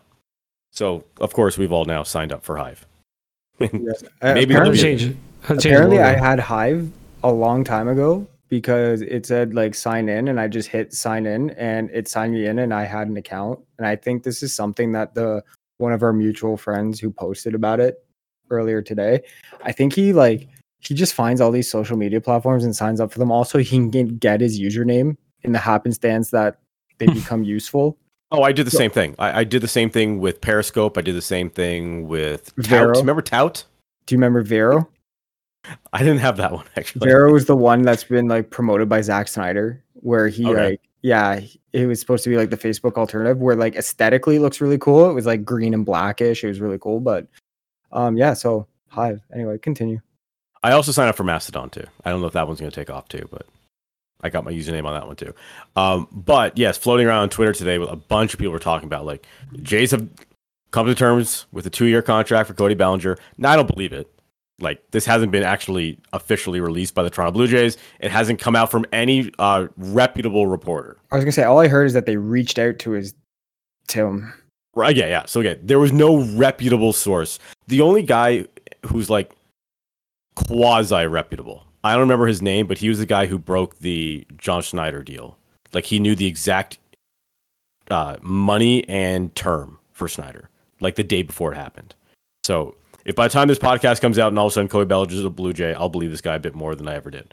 But supposedly the Jays have come to terms. Supposedly, according to this like person on Twitter who has like 4 followers, the Jays are very much in on Cody Bellinger. So I guess my question to you is, Brandon Nimmo or Cody Bellinger? If it was up to you and you were the one constructing this team. Yeah. So first of all, I just want to say, I think we should switch my name to Nostradamus, because I called Nazem Kadri to the Flames, and I said on this podcast not many weeks ago that Teoscar Hernandez would be the one to go from this roster, and he was. Listen, people are complaining. Like, the one thing I gotta lay into some Jays fans a little bit here, because like they're starting to annoy the shit out of me. I've heard, like, I read what the comments are, and they go, they should have traded Gurriel. The fuck you mean they should have traded Gurriel? Like, do you not understand there's 2 teams in a trade? Like, how do you know they weren't like, would you like Gurriel? And they were like, fuck off. Like, you can't be, it's not forced trade like in NHL. Like, you can't do that. So it bothers the shit out of me. Like, they should have just traded this guy instead. Like, that's not how it works. Second thing is, you guys, like, you don't understand. Like, Teoscar has only 1 year of control left, and he's going to be expensive for what he provides. For what he provides, another team will pay for it because they need that. The Jays don't need what he provides at that price. So, well, especially with the defensive lapse, like the mental defensive lapse, where it just looks like he just doesn't care. Or he can't run a double, right? Like, he can't for some reason. So, and Eric Swanson, like, I know you're saying you don't know his name. The dude had like a 184 ERA in 57 appearances last year, and is a legitimate heater in the back of the pen, which is what the Jays lacked. No. So the point I'm making is, no one knows who the fuck relievers are unless they're on your team. Yeah. So but it's changing. They play for the Yankees. It's changing though. Sure. Is he going to be a good reliever? I don't know. Did he have good numbers last year? Absolutely. Am I excited about the fact that he has a decent fastball? Yes. And 3 years. It's something you have been clamoring for forever. And 3 years of control. Sure. Yeah, that's the other thing too. Like, cost certainty when you're going into having to pay Vladdy and Bo. Yeah. I mean, that's exactly right. And that's the one thing. Like, go ahead. No, you go. No, I'm gonna move on to Bellinger. So you go. I was gonna move on to Bellinger too. I was gonna just say, for a guy who's kind of had a bit of a down couple years, what better place would it be for him to revive his offensive numbers than Skydome?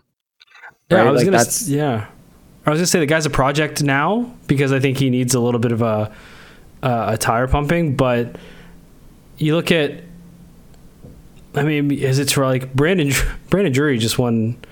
What did he win? He had like a Slugger award or some shit. He won a Silver Slugger, I believe. Yeah. Yeah. So I mean, you know, he's a Jays cat. So like, guys can revive their careers, and there's nothing to say that Bellinger isn't going to be. I mean, it actually makes a lot of sense when you think about the moves they've made, like designating Tapia. You know, do you really want to go into an outfield that's Gurriel, Springer, Merrifield? Like, I think the idea that Bellinger would come here is possibly an underlying thing that, like, they already knew when they were making these deals. So I don't know. I think the dude was lights out 2 years ago, right? Like, he was incredible. So for Cody Bellinger, a couple of those Dodgers runs, was unreal. His rookie year, he was 21 years old. He won Rookie of the Year. He was an All-Star. He was 9th in MVP voting. He hit 39 home runs and 97 RBI. His batting average was 267. It wasn't great, but his on base was 352. So like he was walking. He was obviously smashing the ball over the wall, which is great. He played a full season the next year. His numbers took a bit of a dip, 25 home runs, 76 RBI. The year after that, that's the big one. This is 2019. He was 23 years old. He hit 47 home runs, 115 RBI, stole 15 bases, averaged a 305. He was an all-star, a gold glove, a silver slugger, an MVP. Now, 2020 then happened, and it was 2020. You know, like he played 56 games. Now, he did win a World Series, so there was that benefit of COVID, but like he played 56 games. You can't judge anyone in baseball under 100 at-bats, so I throw that away. In 2021, 95 games. Okay, well, that's a bit better sample size. He hit 165. Not great. 10 home runs, 36 RBI. Well, that's below the Mendoza line, right? Yeah, that's horrendous. But again, 95 games, it's half a season, but your average is your average. So like it's probably still going to be a bad average. And then last year, still not great. 19 home runs, 68 RBIs, hit 210. So this is the thing. Like, who are you getting? But wait, if you sign this guy, are you getting the 210 average plus 165 is 375? 375 divided by 2. So someone do that for me. Is he not good, right? Would you consider Cody Bellinger a defensive liability? God, no. Okay, so here's the thing. So hear me out. Right. So hear me out. He's going. If he comes to the Jays, he's going to center field, and they're going to move Springer to right. Yes. Oh yeah, 100%. And so that's what I mean. Like, yeah. They probably platoon, and then the reason why they got rid of Tapia and Zimmer and all of those guys is probably because what's his name is probably going to be on the bench. Gabriel Martinez is probably going to be on the bench for the Jays next year. Moreno? Oh, Martinez. Or you mean Orelvis Martinez? No, there's Gabriel Martinez. Orelvis Martinez is like a shortstop, third base. Yes, I know. Yeah, so I don't think they'd put him in the field. But no, I don't know who they Gabe could Martinez platoon. is. I looked this guy up. I didn't know who that guy was. They could platoon Whit Merrifield into the outfield too. Right, they could do that. I think I do think Bellinger probably ends up your center fielder. Springer is your right or left fielder, depending. And then you have, again, the thing is too, with Bellinger is if he gives you close to numbers that Teoscar had in terms of power and he hits decent average, like 230, 240, you don't really give a shit. Because if he's better defensively in the field, you're already coming out ahead, especially on a team like he'll probably have more bat protection too in a hitter's park. Not like LA. LA's not a hitter's park. So I just think there's a lot more, I guess, mitigating factors to that he would benefit. I'm trying to take his best year, so his 305 average, and then you compare it to his last year, so 210 average, it's 512. Divide that by 2. Oh, I hit the wrong button. 512 divided by, did I say 512? Yeah, whatever. Divided by 2. A 256 average. So if you get him and he hits you 250, like if he gets you like 25, 30 home runs and like 75 80, 100 RBIs and he bats gets on base and hits like a 256, 260, you're not complaining for what if you look at it comparative to Teoscar, is it an upgrade? No. But if you compare defensively, it is. Sure, yes. Oh, absolutely. But if you compare his bat to what you were getting out of Zimmer and Tapia, it's not even a question. But I think you're comparing a 1-to-1 to Teoscar. I think. Well, that's what I'm trying to explain. It shouldn't be 1-to-1 to Teoscar. No, it's the ripple effect it creates throughout the lineup. Like if you shift Springer to right and Cody sits in center, if that's the real thing, right? And it's another left-handed bat in the lineup, the batters are getting different looks. People start to outperform a little more because the lineup is a little bit more different than just a bunch of righties, right? And if Bellinger returns to form, and if he gets you 20, 25 home runs, we don't need 47. He gets you 20, 25, plays a solid D, gets on base. I think the lineup is improved just by the ripple effects that it creates throughout the rest of the lineup. It puts guys in better positions around them, like in terms of the lineup. Guys are more slotted to where they should be, similar to hockey where it's you don't have a third liner playing on the second line. You have guys playing where they're best suited to succeed. Yeah. So I'm not I think they're set up. I honestly think they're going to. I don't think it means they're not going to spend. That's how people. They're not going to spend because they don't want to pay Teo. They don't want to pay Teo for what he provides. They're going to spend their money better. They're going to spend their money in a great if you don't think this team's prepared to spend money, like they're prepared to spend, but it has to be for the right thing. Yeah. Rodgers needs to buy the good credit after their outage for 2 days. But yeah, there's definitely a better use for their money, and actually a very good use for your money is our sponsor, because this episode is brought to you by Now Your Treasures. Now Your Treasures are purveyors of licensed fine art prints for movies, comics, TV, and video games, sourced from galleries in the US and UK, which include artists from all over the world. Visit Now Your Treasures on Instagram and send a DM 43.6 to receive 43% off any order. All orders are shipped with tracking and complimentary insurance. View the entire ever-expanding inventory at nowyourtreasures.ca or .com. That's nowyourtreasures.ca or .com, whatever you prefer. And also, go to Now Your Treasures on Instagram, send them a DM, 43.6, to receive 43% off your next order. Now, the next order of business for us is going to be the NFL, because there was a big Week 11, and there's some things that we need to talk about coming out of Week 11. Now, I'll be honest, I've already mentioned this on the show that I spent a lot of time in the world of professional wrestling this weekend. So I didn't get to, if it was up to me entirely, I would not move from the couch from noon until midnight and just watch nothing but football if it was entirely up to me. But sometimes I have to work on the weekends. But that doesn't mean I did not follow on my phone every moment that I could. Just kept refreshing scores to make sure Lamar Jackson scored a touchdown, which he barely ever did. But nevertheless, the Ravens did end up winning that game, and I am very okay with that because the Ravens are still in first place in their division. But you know who is in last place in their division now, James? Maddie, are you aware who's now in last place in their division? Yeah. Yeah. It's the New York Jets. The Jets played the Patriots for what was essentially a massive game in this division. Now, I know there's still lots of time, and there's a lot of those teams are very close right now. No, you're right. You're right. It's you know what? It wasn't maybe not a massive game for the division. Really big game for the Jets. Like, they had a chance to bury the Patriots here. Yep. And they let the Patriots back into this division. You've seen it. You've seen the memes all over the internet over the past couple of days. I sent a couple of them to James because it's funny. Like this jet taking off and then busting into flames and crash landing. Matthew scored, by the way. And then there was someone who had like a tape measure held out to like this far. It was like, this is how far the Jets made it in the second half.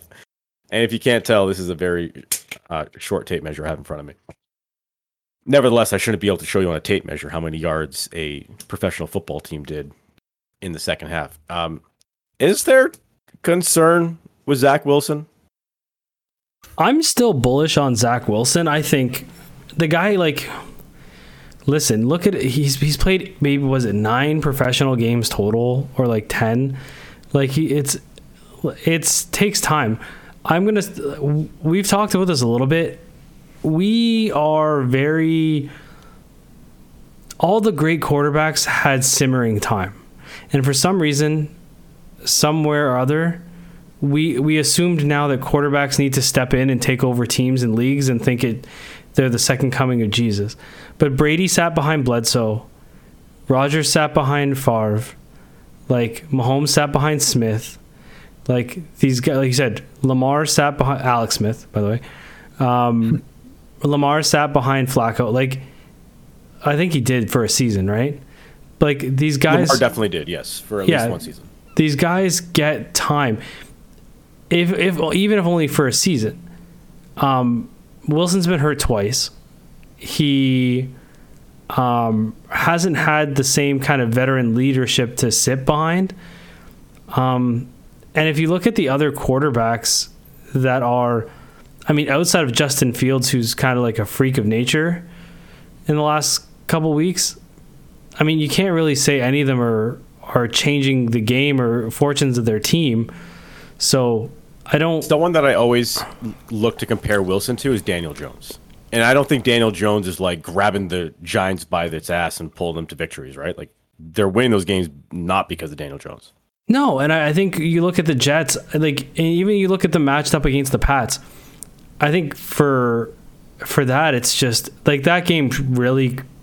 It was 3-3 going into the last little bit of the fourth. Like it was an atrocious game on all sides. And you look at the offense. The offense was abysmal. I mean, Robert Saleh called them dog shit, and they were dog shit. But you look up and down the roster of the Jets offense, and you think, okay, Garrett Wilson. I don't know. I didn't watch a lot of the game yesterday. Corey Davis, Denzel Mims, Elijah Moore, Breece Hall's hurt, James Robinson, Michael Carter. Okay, solid. Tell me who's on the Pats offense. Ramondre Stevenson, right? Like Jacob, whoever. Like these guys are jabronis. Like they're, you know what I mean? And it's not for the lack. And so it does naturally. The conversation goes back to Zach, and but I'm still bullish on Zach. I think there's time. He's making less dumb mistakes than he did last year, but at some point we were listening to the clip of Stephen A. Smith before the show started, calling him out for not being accountable to his team, and Smith is right. You can't sit there and say you didn't let your defense down. Like you need to, as a quarterback and the leader of that team, on games like that, you got to step up and say I didn't do my job, regardless if you feel like you did or not. Even if the game was 17-10. I didn't do my job. That's the first thing you got to say.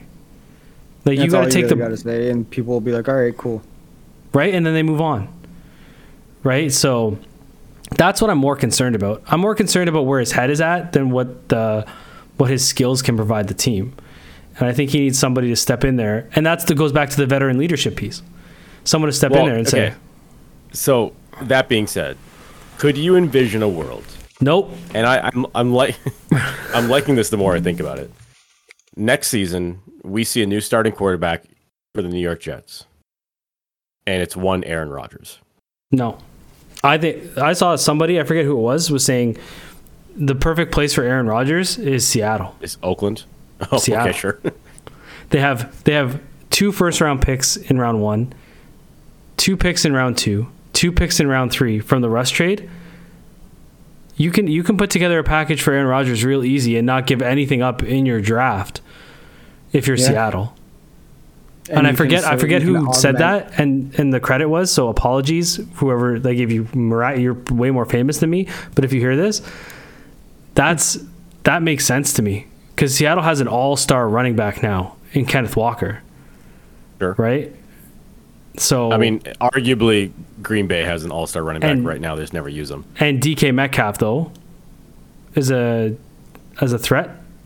Oh no, like so wide receiver wise, yes, there's far more weapons on the Seahawks than Green Bay has had at any point this year combined times 10. The Aaron Rodgers thread that you mentioned though is that Zach Wilson is like with Aaron Rodgers. Like Aaron Rodgers was his idol. And Aaron Rodgers has mentored Zach in the offseason in practices. I don't know. And imagine this. Well, maybe not Aaron Rodgers. Maybe if Tom Brady were to go there, I could totally see him and Zach Wilson just going out in town to every Cougar bar and just picking up all the 45-something-year-olds, The Milf Hunter Chronicles. Yep. Reborn. But yeah, it was a rough go for Jets fandom this weekend. It was pretty abysmal and pretty sad. But I think it goes back to also how good is Breece Hall, right? Like James Robinson, for all intents and purposes, is a professional running back. And at some point yesterday, they should have ran the damn, but they couldn't. I know we probably shouldn't go too much more on this game, but what I will say is that I think both these teams, the Jets and the Patriots, have probably the 2 most underrated defenses in the entire NFL. Agreed. So when you look at that scoreline, and yeah, it was ugly, but to be fair, we probably shouldn't have expected a high scoring game here. Like these are 2 of the best defenses in the NFL who are just going at it. So yeah, let's also put a caveat on that. I know everyone wants to say like, oh no, the ship is sinking here with the Jets. I don't think it is, and this is coming from the guy who really likes to make fun of the Jets. I think anyone running into the Patriots right now are going to get a rude awakening of just how good that defense is. Yeah, same with the Jets. Like I think the Bears are in for a real, like Justin Fields is in for a real world. Like Quinnen Williams is not going to stop until he pounds Justin Fields into the dirt. So yeah, take the under on Justin Fields rushing yards this week. Yes. So my question was Zach Wilson. I know like you guys don't want to like belabor this topic too much, but the comments on this game, is he this one game or is he the past 4 weeks, 5 weeks that he's played, right? Like, and I know it's the old adage, it's like you build 1,000 bridges, never be known as a bridge builder, eat one pile of shit, forever be known as a shit eater. But that's the thing is he's been consistently over, except for this week, pretty good and shown a lot of growth and a lot of potential and a lot of cause for thinking that he can be the man, hold the mantle of the next, quarterback for the Jets to hopefully lead them further down. And it's just one really, really bad week and people are already soured on him. And it's just, I don't know, it's confusing. Yeah. And I think that's what I was trying to say, right? Is like in the NFL, the guys have one bad game and they're like, that's it, call it, like find the next guy. And it takes time. And it's a vicious league. I think the problem with him is that he relies on the run a lot right now. His quarterback rating is atrocious. He just needs to figure out how to use his receivers better. And that comes with time. And I think once Garrett Wilson grows and I think I said, I don't know if Corey Davis is even back, but he's a better like cross midfield throw. You can start to spread the field out a bit, but we'll see. And I think that's why we missed Brees, because he was a good runner. Well, speaking of a team that also is shit and the season's over and they suck, is the Minnesota Vikings, where this is, again, one bad game, but oh boy, was it a bad game. Very Losing bad. to the Cowboys 40-3 Yeah. is not a good look for a team that I pegged to win the Super Bowl. For a team that was 8-1 going into this game. Like, they were the top of the NFL. But that's what I'm saying, right? Like, would you rather be the Jets and lose 10-3 to the Pats or lose 42 to whatever? What was it? 42 to... It's 42-3. So 40 for the 3. Cowboys and 3. Yeah. I think I take that other game all day. Yeah. You know what I mean? I'd rather not get blown out at home.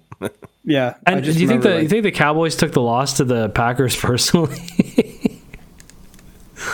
Right? Maybe. I mean, Dak went full fantasy nut bar in that game? Not even Dak. Who went fantasy nut bar was Tony Pollard. That's an interesting player to me, where Tony has always been, not just always, but like for the long as I can remember, Tony Pollard has been the understudy to Ezekiel Elliott. And Elliott's been given every opportunity to be the starting running back until he got hurt. But I mean, both of them scored 2 touchdowns in this game, so it's a good double two-headed sword to have, I guess, unless the right analogy or not. For 2 years, Pollard has been the gap filler every time Elliott's gone down, and he's been fantastic to the point where people have questioned whether Ezekiel Elliott should even be on that team anymore. Right? I agree. Like, people are saying, like, believe the Pollard's the guy, ride Pollard. And there are teams that would take Elliott in a heartbeat, and they probably could have parlayed that into something. The problem is the Cowboys, they're very good at everything. A great secondary. Sorry? But they're not great at one. Except for the secondary. And that's where they excel. Like Micah Parsons and Trayvon Diggs are just chef's kiss. But, I don't know. I feel it looked like they took the Green Bay game personally. I think part of the reason why Elliott is still there is that him and Dak Prescott are like the best of friends.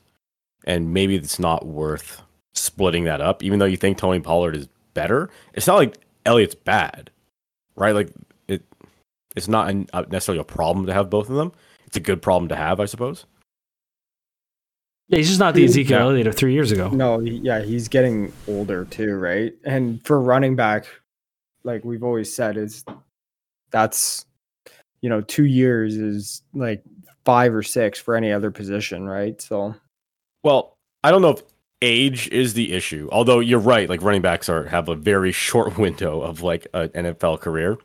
I think it's the mileage where like he's just been really banged up. Like Tony Pollard's only a couple years younger than him, but I feel like over the span of both their NFL careers, Elliott has been significantly more beat up than Tony Pollard has. So yeah, it's younger legs, it's fresher legs, it's a completely different kind of back too, right? Like it's a power back versus a more agile back. And maybe the agile back of Pollard works better in this Cowboys offense, even though it's not necessarily designed that way. I don't know. But the Cowboys, if healthy, are a scary looking team.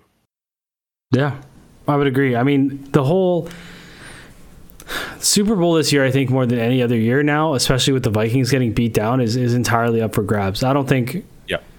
I mean, you look at the NFC South, like what a fucking atrocious division. Like the Bucks are going to walk out of the division with a losing record. Like we 2 weeks ago we thought it was the Falcons because they were the best of the worst, and now it's the Bucks again. Like it's the people say, you know, I mean, up until this weekend, people were saying Green Bay still had a chance at the playoffs. So like, the Bills look beatable, right? And no one thought the Bills were beatable. The Bills look beatable. Mahomes is all of a sudden MVP again. Not that he ever wasn't out of the conversation, but now he's a world beater again, compared to last year. So like, and they went to the Super Bowl. Yeah, they went last year and they lost to. Yeah, they lost to the Rams. But I don't think anyone was talking about how good of a season Mahomes was having last year compared to this year. Like, I think the conversation's much bigger around, and I think maybe because Tyreek Hill's not there anymore, so they're like his contributions are a lot more noticeable. But yeah, I think the Super Bowl, like, it's literally a crapshoot. There's so many, like, San Fran make the playoffs. Are they going to be? I mean, they're down. They were down 3-0 to the Cardinals, but yeah. Well, I don't know. You know what's not a crapshoot is trusting in us and our wisdom. Because if you had listened to us last week when we said our locked-in pick, so my locked-in pick was the Ravens over the Panthers, that paid. James said his locked-in pick was the Eagles over the Colts, and that paid. And then Maddie said his locked-in pick was the Commanders over the Texans, and that paid. That parlay would have gotten you probably 10 cents because those were three very favored matchups. But the concept of what we're doing here is kind of like a suicide pool where every week we make one pick that we believe in and we can't reuse the same team over again. Currently the score, Maddie has 8, I have 7, and James has 5 correct guesses thus far this year. Not bad percentages, honestly. Like, James is a little rough, but if you look at Maddie's 8 for 11, that's pretty good. Yeah. On that note, though, when we're talking about, this is what I was going to say, but I want to bring up here. I saw this guy on TikTok, and he, at the beginning of the season, and I recognized him from the beginning of the season, he said, every single week, bet the dog. Doesn't matter, every game, bet the underdog every single week. And through 10 weeks or 11 weeks, you'd be up like over 1,000% or something because just how much those dogs paid. Like, you're not going to win every game, but the amount of money you're accumulating by the dogs winning actually pays out net, which is crazy. Right. I don't know if it's the same thing, but I've seen someone similar on TikTok do this, where it's like a Word document or maybe it's an Excel spreadsheet, and it's every single game, and he bets on the underdog. I don't know how much money it was, $5, $10 or whatever. On every single game, he bets on the underdogs. And sure, the first week you lose, 16 games times 5, so whatever that is. And next one you lose 16 times 5. And but eventually, like, a couple of those pay, and then all of a sudden you gain $300, and then you just need one to hit every week. But the problem is you need to bankroll it, right? Like, you have to be okay with the fact. You have to be prepared to lose money. Yeah, $80 a week, right? Right. Yes, you did the math better than I could. Yes, so it'd be $80 a week. So 80 times 18 weeks in the NFL, $1,400. So, like, if you're okay with spending, like, if you say, okay, at the beginning of the season, I'm putting $1,440 into my, whatever service that you use, and you're probably going to attempt this year. Quadruple it. The math says you would probably quadruple it or 5 times it by the end of the season. You would also have to think that on average, it's not going to be just one dog that's going to win per week. It's going to be potentially 2 or 3. Yep. Yeah, you're gonna have big weeks that fund other weeks, but you're gonna net big, right? So I just want to bring that up. I'm not recommending anyone do this. I'm just saying, like, I saw the math. Yeah, and it looks crazy. You have like the disposable income to do it. Yeah, like if you are okay with, and again, that was only $5 bets, right? Like if you had done, $10 bets, double that, and it'll be $2,800, et cetera, right? And if you're really making money, then you're betting $100, and all of a sudden it's $28,000. So or just be a complete degenerate and just be like, I don't have the money, but I'm still going to bet it. or that too. Yeah. Spend someone else's money if you have to. Yeah, there you go. It doesn't matter. But for us, we just pick one team every week that we feel has a chance to win, and we can't use the same team twice. So we're getting down to it now. To week 12. We've used a lot of teams. But I was very happy to see when I looked down the list that the Houston Texans are playing the Miami Dolphins, the number 1 team in their division, the Miami Dolphins, might I add. So my pick, of course, is the Miami Dolphins over the Houston Texans. James, what about you? Your Ravens. I'm going with your Ravens. Which is dangerous because I never like to bet against Tony Khan. But James is taking the Ravens over our boy TK's Jacksonville Jaguars. Maddie? Seahawks or the Raiders? The Seattle Seahawks, probably the potential landing spot for Aaron Rodgers this coming offseason. The Raiders are atrocious. I did also see someone hypothesize that the Raiders should make a swap with Green Bay for quarterbacks. It's like they should send Derek Carr there and bring back Aaron. I was like, I don't think that makes sense. And I didn't read the article because I didn't think it made sense. I don't know that Derek Carr is the problem in Las Vegas. So, well, I also don't know if Devontae Adams would be completely happy with that. That's what I mean, right? I think they'd be both. I don't know what the fallout was between Devontae Adams and Aaron Rodgers, but I think both of them are better with each other. Yeah. Yeah. Well, because Rodgers is a much higher quality quarterback on average than Derek Carr, even this year. I would have to agree with that. Now, James, Maddie, we have to at least provide an update because we talked about this this league throughout the year, and every so often a story would come up and we would remind you that yes, the Canadian Football League is a thing, and it does in fact exist, and supposedly they had a championship game of sorts over this past weekend, and the Toronto Boatmen ended up winning that championship. And congratulations to the Toronto team from the Canadian Football League. All right, so moving on. Every MLSE owned team has won a championship in the past 7 years, except for the Leafs. I think it's past 5 years, actually. Or 5 years, even worse. That's embarrassing. Yeah. Here's the thing with this. Here's the 2017. This is 2017 TFC, and that would have been the oldest one. That was 5 years ago. The thing with the CFL is this game. I watched the highlights. Was probably the perfect game to showcase the CFL. And the problem, it was incredibly exciting. Came down to a blocked field goal in the last play to win the Argos the championship in a raucous crowd in Saskatchewan where CFL is life. The league has so much potential. And I know we've referenced this. They just market it and they so horrendously. It just looks second rate. And I was going to say that. I was like, when you watch it, it's like, why does it feel like you're watching high school, Canadian university or Canadian high school football? Not even like American, because like American NCAA football looks like the NFL. Probably because Bell Media fired all their producers. But like the CFL has such potential, and maybe every year I say I'm going to make a concerted effort to pay attention. Maybe next year is the year, but like if every game was as exciting as the Grey Cup, this league would be incredible. The Grey Cup every year turns out to be this most incredible football game. And, everyone talks about it for 3 or 4 weeks and then nobody gives a shit. And then it's so sad because I think there's so much untapped potential. And like, dude, Tom Brady, the real quote about him saying, I'd like to try the CFL. Like, that's a real quote. And Chris Berman in the US loves the CFL. He's a big CFL guy. Like, people are aware. The NFL players are aware. I mean, they're aware because they need a place to work if they don't make it in the NFL. But like, Nathan Rourke is going to get NFL tryouts because he was incredible. Like, it's not like they're this some hidden secret. They zig when they should zag, and they don't. And maybe it takes investment, and there's not enough money to invest. But man, you just feel like there's something there. Well, I think that's the problem is financially there's not enough. Like Saskatchewan, Winnipeg, and Ottawa. probably Calgary can't sustain that league.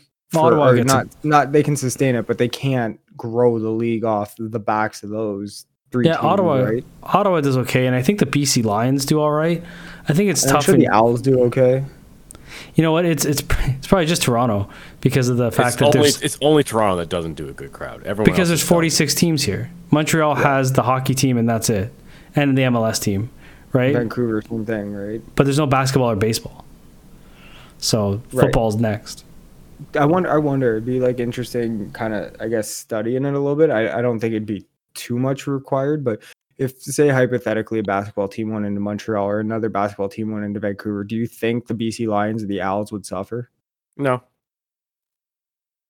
You're I don't think so. probably I think right. it's inherently just the way Toronto sports fans are. And I think it's Like also the snobby? way...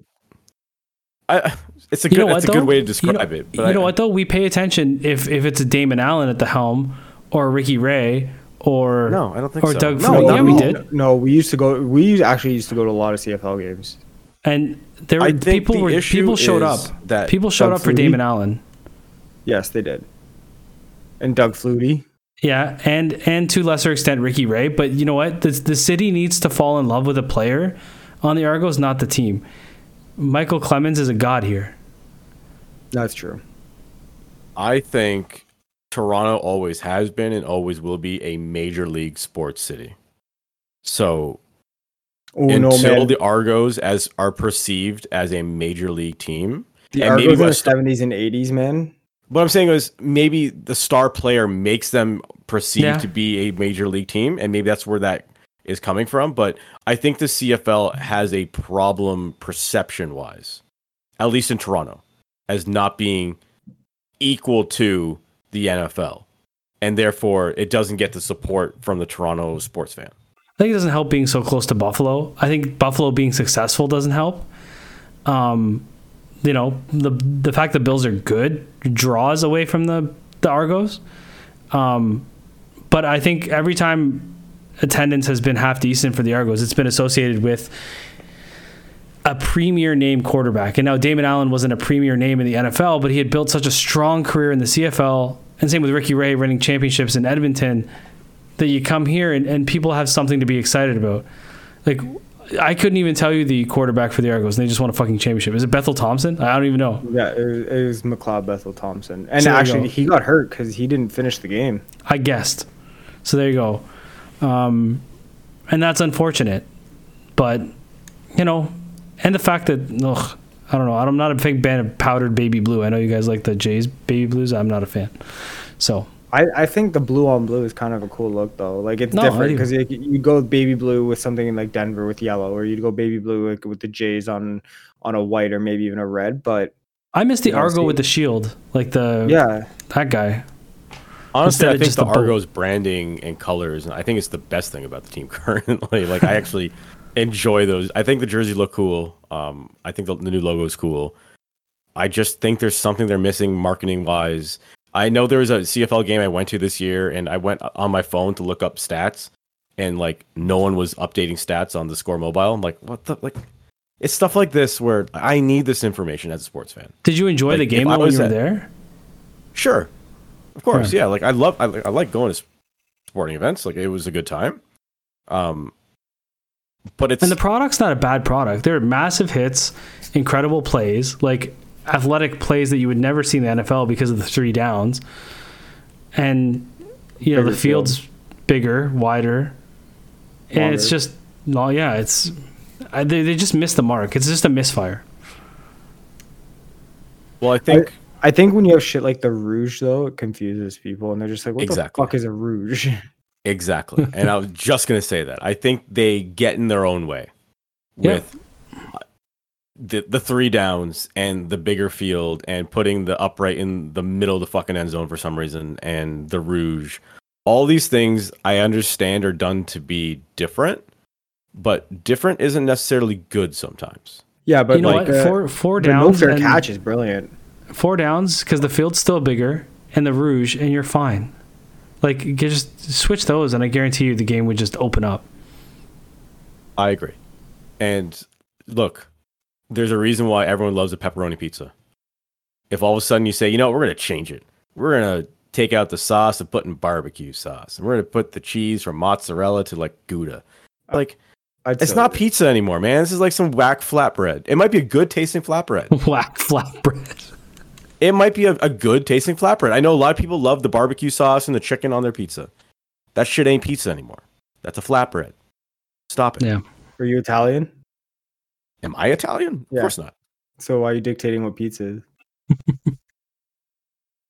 I think there's a reasonable order for pizza that is pizza. Yeah, I see what You you're can't say saying. I'm going to have cereal and put water instead of milk and still call it a bowl of fucking cereal. The problem is the heritage surrounding CFL that people want to protect, and I get that. But if you want, what's more important, the heritage or the survival of the league?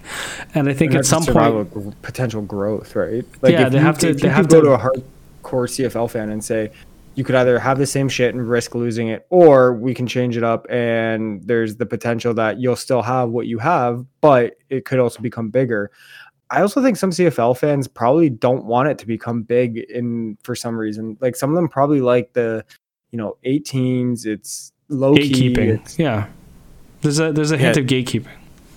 It reminds me of Metallica, where I think I was watching a Metallica documentary and they're saying like fans of Metallica, there was a certain subset of fans of Metallica originally that were like, Metallica was this little band that we fit in our wallet. And then they became too big for my wallet. And now I don't like this fucking thing anymore. And I think there would be that type of CFL fan too, where they like that it's this close-knit thing to them. But if it were to expand and get bigger, they wouldn't enjoy it as much as they did previously. I would like to see a team out east. I think I would love to see a team out east for any sport. Yeah, it's like, just I think travel. the NHL should investigate. I think that's nonsense because it's 1 hour. The NFL is going to fucking London and they're playing in Mexico. Yeah, but that's one game a week, right? Like if you try to do a hockey team, like dude, that's hard travel. You're telling me if you have a team that's got to go from play a game in Chicago, then fly out to the Maritimes, do a game there, then fly out back out west, like 2 days. That's no, but you wouldn't do a ever tour. Go all the way east and all the way west. Like, what about Vancouver and Seattle? Like they're all the way out there. They're not like playing one game there, then flying out to New York and then flying down to Texas. Like there's some sort of rhyme and reason around the logistics of it. Like you would have to make teams go, okay, you go to Montreal, then you go to New Brunswick, then you come down to Boston, then you go to New York. Like you would stick around a loop, and you're only gonna have to play the team 1 or 2 times a year anyways. Like you can get all these teams on the same loops. You could figure it out. It's not that big of a deal. Do you think an NHL team could survive out east? 100%. Yeah, I do. And not just survive, thrive. Yes. I think both a CFL team and an NFL team would do gangbusters. I don't think for a CFL team especially, but I don't think for a second the NHL would be interested in doing that. I think they are very happy with 32 teams, and I think if they do have to move a team like Phoenix, I don't see it ending up in the Eastern Conference. Houston or Kansas. Houston or Quebec. Oh, Kansas. Even Quebec, I don't see it because I still think all the teams that we talk about being potential candidates to move are in the West, and I think they want to stay that. I think they want to keep that 16-16 setup. So Kansas City makes sense to me of a team that could end up getting a team. I feel like Batman would sooner put a team in Mexico than like try and go back into another team in Canada, right? I mean, I hope not, but I think I see your point, but I would hope not. Yeah. Like the thing is too, is like you could put another team in the city and it would do just as good as the Leafs. In terms of gate, maybe not necessarily sales of jerseys, merch and shit like that, but like I think gate wise, they would do just as well. That Markham team everyone used to talk about. Oh, yeah, boy. Jim lick my ball silly. All right, we have about 10 minutes left, so let's quickly get into this, James and Mary. Yeah, we'll run through it. AEW Full Gear was this past weekend. I have some thoughts. Okay. And I'm not going to get into my full thoughts because I'll be overly negative. And I don't want to be overly negative about this. But I will give you some like highlights of my thoughts, because what ended up happening is we had this Smash Wrestling event on Saturday afternoon, and then right after the show, everyone stuck around at the Rec Room and we watched the show at the Rec Room. So that was cool because you don't really get to experience that as a wrestling fan. Like if you're a hockey fan, like you go to any bar on a Monday night like tonight, and you can be watching this Leafs and Islanders game, et cetera, et cetera. Sir, it's been like that since 2012.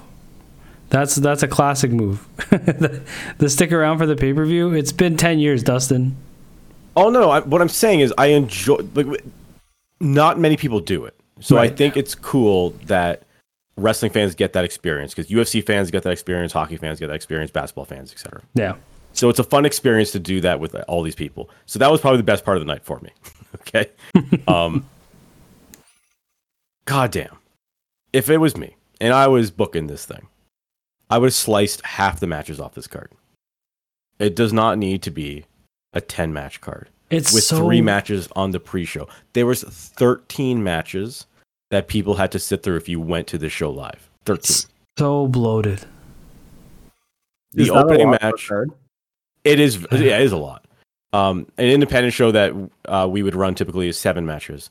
WWF pay-per-views that you would remember from the 90s, those were 7-match cards. 6 or 7, yeah. The best formula anyone's had in the recent memory was NXT TakeOver. They were 2-hour shows. It was 5 matches. It got everything done you need to get done. It was wonderful. And this show, not even counting the pre-show, it started at 7 o'clock. If you just count the main card, that was 10 matches, started at 8 o'clock, ended at midnight. It was 4 goddamn hours. And nothing makes sense. Oh, so yes, that's a great point as well. And I don't want to belabor this point because I don't want to be overly negative, but there was so many things on this show. And much like our CFL conversation of like, they can't get out of their own way. The same shit. This is a perfect example. They can't get out of their own way. There's too much stuff that just doesn't make sense. And they get off on the fact that the middle of the road indie fan just likes crazy shit. They like stuff. They like buzz things. They get off on the crowd, the gift crowd. They want like little things they can take away from everything to go, that was cool, right?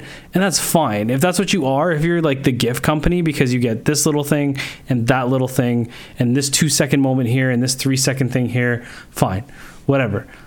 This funny thing, Danhausen, whatever. It doesn't like, but if you're into like emotionally investing into what's going on, how is that even possible? They ruined that the Elite was coming. Like, I agree with Mr. Corderas. You didn't have to announce that they were the team, like, at all. I would never have done that, because you would have created a moment. And I get you're trying to sell a show, but at the same time, like, if you're AEW and you're still trying to sell a show that way, you're doing it wrong. Do you know what I mean? Like, at this point, you shouldn't need to use that tactic to sell a show. Well, if you're banking on the second match on the card selling the show, you're inherently looking at this upside down. Right. You're selling the show on MJF and Moxley. You're selling the show on the Acclaim versus Swerve and Keith Lee. That's what you're selling the show on. You're not selling it on the 6-man tag match that is going to be the second on the card. They still have an interim. They've had so many interim champions. Like, it's UFC. Like, I feel like the women's champions interim. They have two. They have a TNT TBS champ. Like, it's just so, everything's bloated. There's so many titles. There's a All Atlantic champion. Like, what the fuck is that? Like, stop with all the bullshit. Like, if everyone has a title, then nobody's a champion. Jim Cornette always said, if you have a territory full of 7-footers, you have no giants. So in this situation, you have a promotion full of champions, you have no champions. That's what I'm saying, right? Like, yep. It's kind of embarrassing. The MJF stuff with Regal, whatever. Like, at this point, to me, they fucked up MJF so hard. Like, it just doesn't, like, you just know, right? And if you just know, then that's a problem. I don't know. That's just me. Like, it's all so predictable because you just know, you're just like, what boneheaded move would I make? And then, not what I make, but like, if I was a bonehead, what move would I make? And then they make that move, and then you're like, well, see, there it is. Like, it's just, it's unfortunate because there's so much good talent, and this isn't a talent thing. What I said, I think I said this to Brent Banks yesterday, or maybe in Suave, where I said, I think going forward, I'm going to look at AEW pay-per-views like I look at UFC pay-per-views. So, to me, the pay-per-view starts at 10 o'clock. I don't give a fuck what you guys put on this show from 7 o'clock until 10 o'clock. I'm not watching it anymore. I give up. I'll tune into the pay-per-view at 10 o'clock, and if I did, I would have saw Jamie Hayter versus Tony Storm. I would have saw The Acclaim versus Swerve in Our Glory, and I would have saw MJF versus Moxley. I would have saw those 3 matches, because that took an hour. And that would have been enough. That took an hour and a half almost. That would have been enough. I would have saw those 3 matches. I said, great show. I don't care about Jeff Jarrett. I don't care about all the other nonsense on the show. Why the fuck are the Ring of Honor titles? Like, I get you're trying to build the Ring of Honor brand, but then build the fucking brand. It means nothing if it's just another AEW title. I have many questions, but we don't have time to get into all of this. What I want to do is end on a positive note. What I want to do is go to everyone's favorite segment of the week.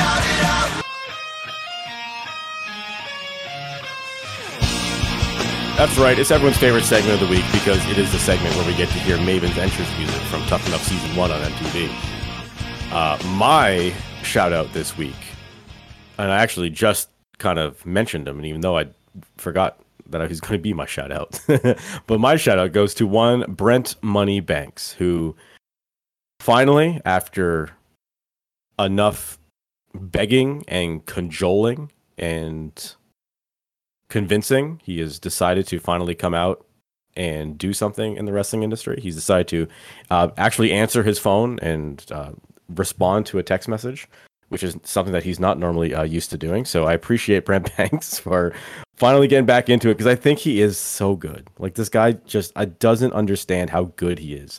And he just needs someone to kick him in his ass to like shove him in the right direction and make him a star. And Brent has all the tools, and I wish him all the best, and I think he's going to do great things. Never going to happen, because the guy's usually half asleep at the wheel. All right? And I love the guy to death. He's a fantastic dude, and I know it's a waste of a shout-out, because he's never going to hear it. Not that anyone we shout out ever hears them, but like, there's more like that. The shout-out to Adriana Chechik would have made it than Brent Banks. So there you go. Maddie, you can go ahead. I was gonna shout out, like we kind of touched on it earlier, but Team Canada first, World Cup in quite a long time, and not even just kind of happy to be there. There's legitimate chances if they play well and things obviously do break their way, and so I think it's really cool when you're in a country that's. So it's always weird because we're in a country where we're known to be the best at something, which is hockey. And it's really cool when other sports that are bigger on the world stage, like soccer, and we start getting, some guys that are elevating that in this country. So yeah, shout out to them. Legit.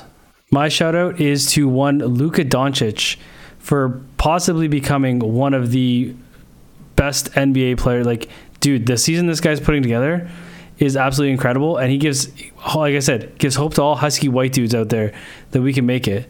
The dude is averaging 33 points a game right now with a field goal percentage of 49.4, and he's got 9.1 rebounds, 8.1 assists, 1.9 steals, and half a block a game. It is unreal the season Luka's putting together. And dude, watching him play is just incredible. He makes the best, craziest decisions with the ball. And he looks like an all-around good dude. So yeah, shout out to Luka Doncic for being the best.